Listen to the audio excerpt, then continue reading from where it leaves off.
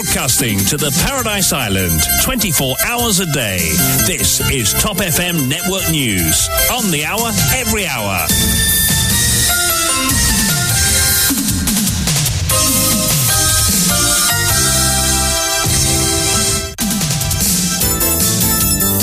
Au sommaire de cette édition, vidéo troublante en circulation concernant la perquisition chez Wayne Attock. Bon, pas au courant du tout de l'existence de cette vidéo, indique l'inspecteur Kouten qui invite son épouse à loger une plainte auprès des instances concernées. Meurtre de Sanjana Kodiram, le policier Kishan Nabaldi reconduit en cellule policière, il recomparaîtra mardi prochain.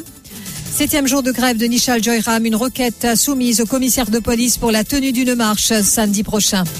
Au conseil de district de Rivière-Noire, le laxisme qui perdure déploré, les projets financés par le gouvernement, mais le travail n'est pas fait, s'insurge le conseiller Vinoche Mohipat.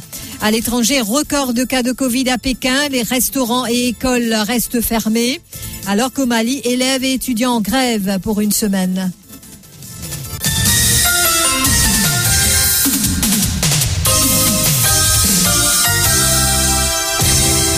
Face à la presse hier, l'épouse de Wayne Attock a montré des images d'une caméra CCTV qui démontrerait, selon elle, que de la drogue aurait été plantée à son domicile par des policiers. Wayne Attock avait été arrêté, rappelons-le, la semaine dernière, après la découverte et saisie d'héroïne à son domicile à Baie du Tombeau. Sollicité pour une réaction, le responsable du Police Press Office, l'inspecteur Shiva Kouten, dit ne pas être au courant de l'existence de cette vidéo en circulation sur les réseaux sociaux. Ce dernier invite ainsi la plaignante à faire une déclaration aux casernes centrales et d'autres instances concernées. Concernant ça qui est fait après moi aujourd'hui, là, je ne suis pas au courant du tout de l'existence de cette vidéo.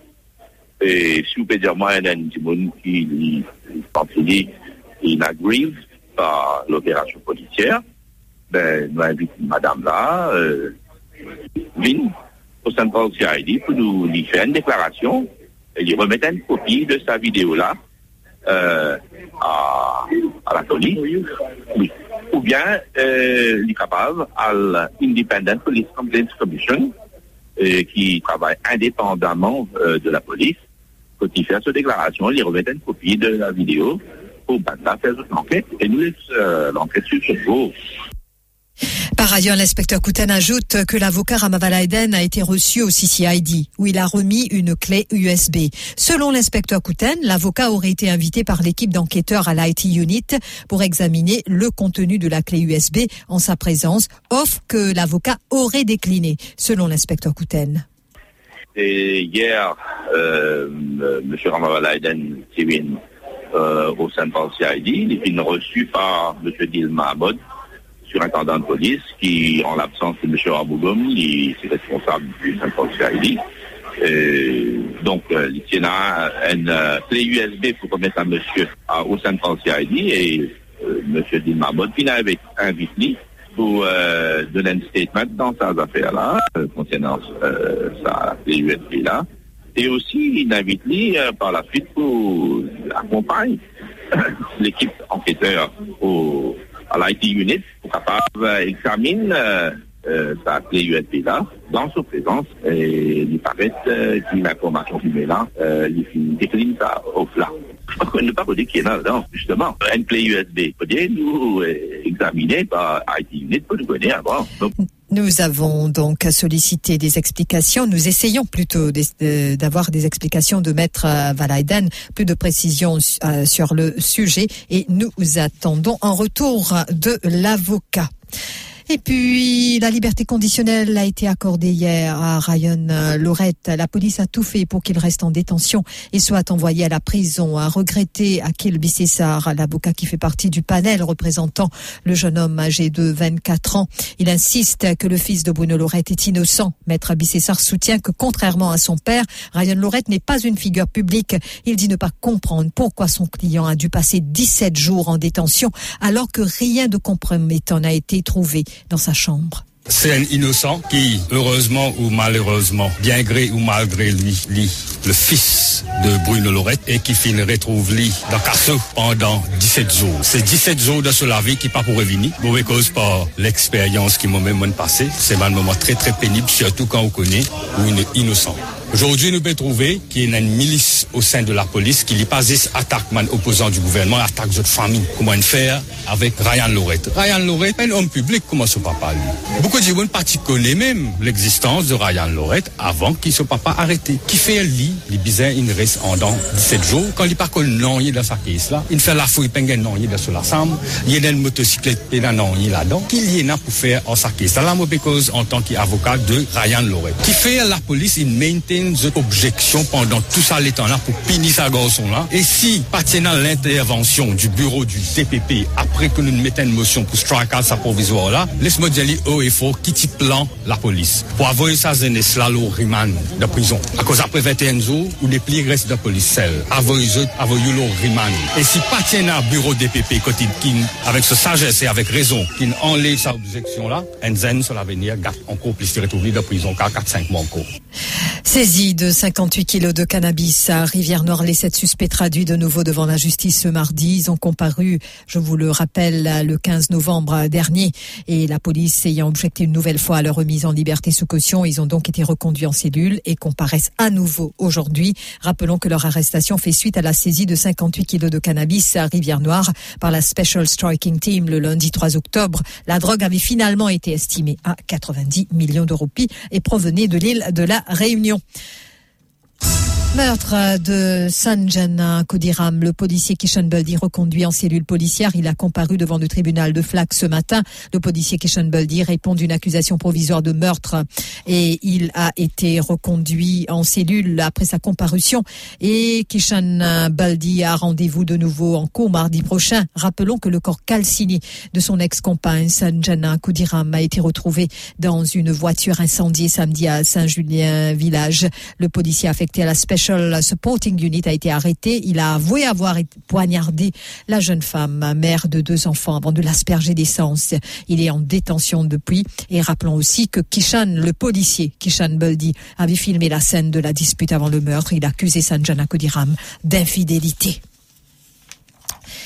À Rivière-Sèche, hier, son ex-petite amie agresse son compagnon à coups de couteau. Son état de santé inspire de vives inquiétudes. C'est ce que rapporte une jeune femme âgée de 25 ans. Son petit ami et lui, âgé de 23 ans, a été agressé par son ex-compagnon à coups de couteau au dos. Plus précisément, la victime, un habitant de Caroline, Rivière-Sèche, a été admise à l'hôpital Bruno Chang. Son état de santé est jugé sérieux. Le suspect âgé de 27 ans est activement recherché par la police.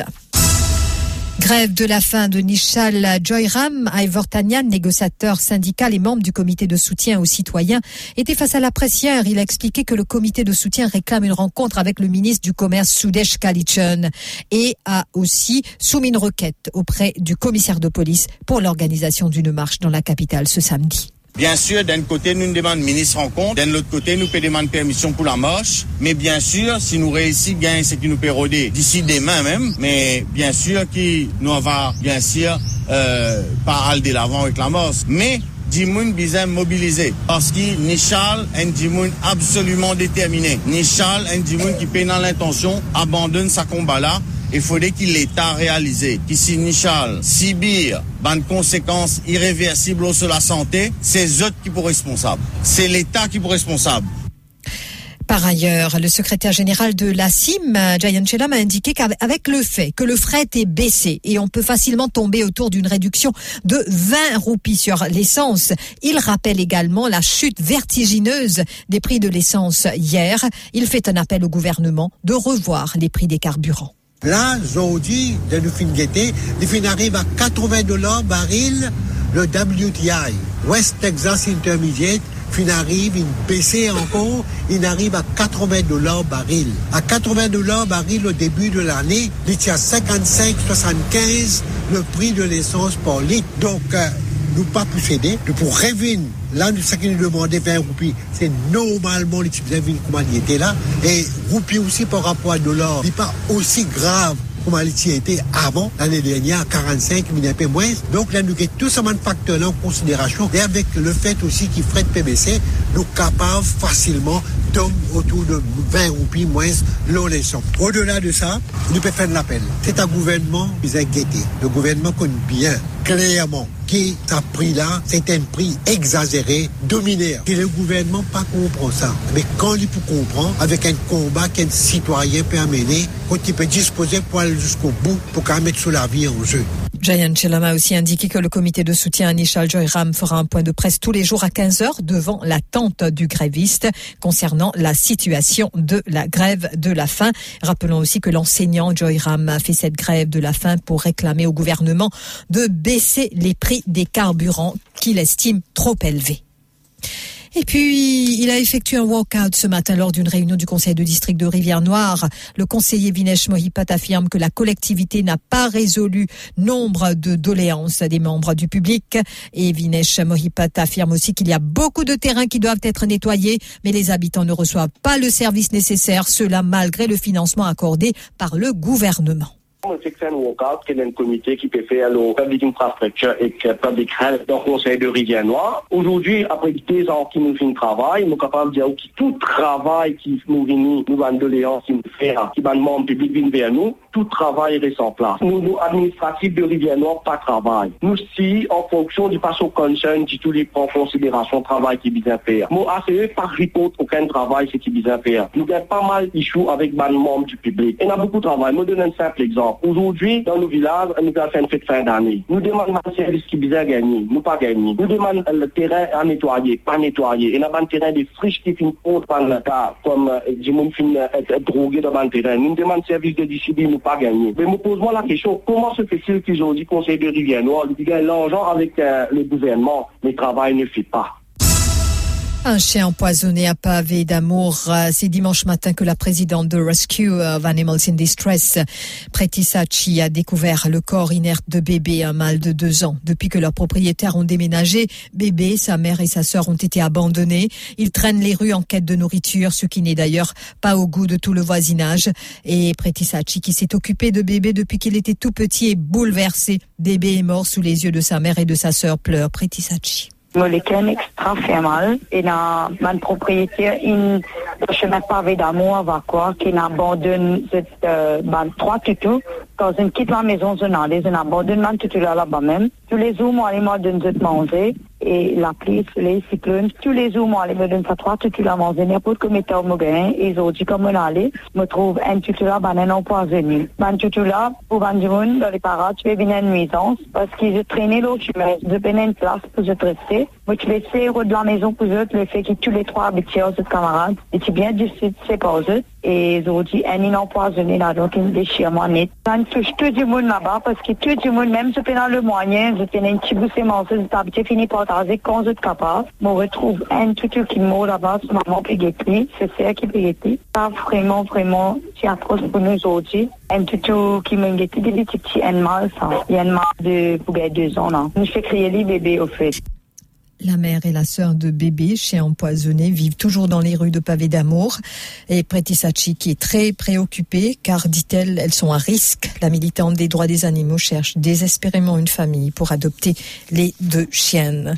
Et pour avoir sauvagement battu et pendu une chienne qui allait mettre bas à Bambou, nouvelle comparution de l'agresseur devant le tribunal ce mardi.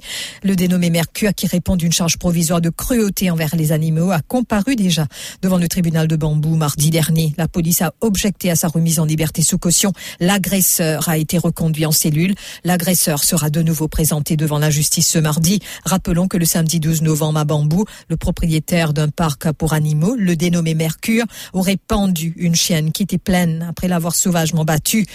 Et l'agresseur reprochait à un animal de s'être attaqué à des poules et des lapins. Il était en quête de nourriture. Le suspect donc a été arrêté le lundi 14 novembre après que des militants des droits des animaux et les internautes qui l'accusent de cruauté envers les animaux ont porté plainte contre lui au poste de police de Bambou.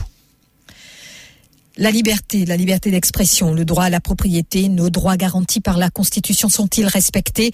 La question abordée lors de notre Zoom Extra cet après-midi. Rama Erzapa reçoit Maître Sanjeev Tilakdari, Richard Rowe et au téléphone le professeur Ajen Narsingen. Rendez-vous à partir de 17h. Donc ce mardi, vous appelez au 213 77 77. L'info Sur Top FM, c'est complet, factuel et crédible. Top FM, écoutez la différence.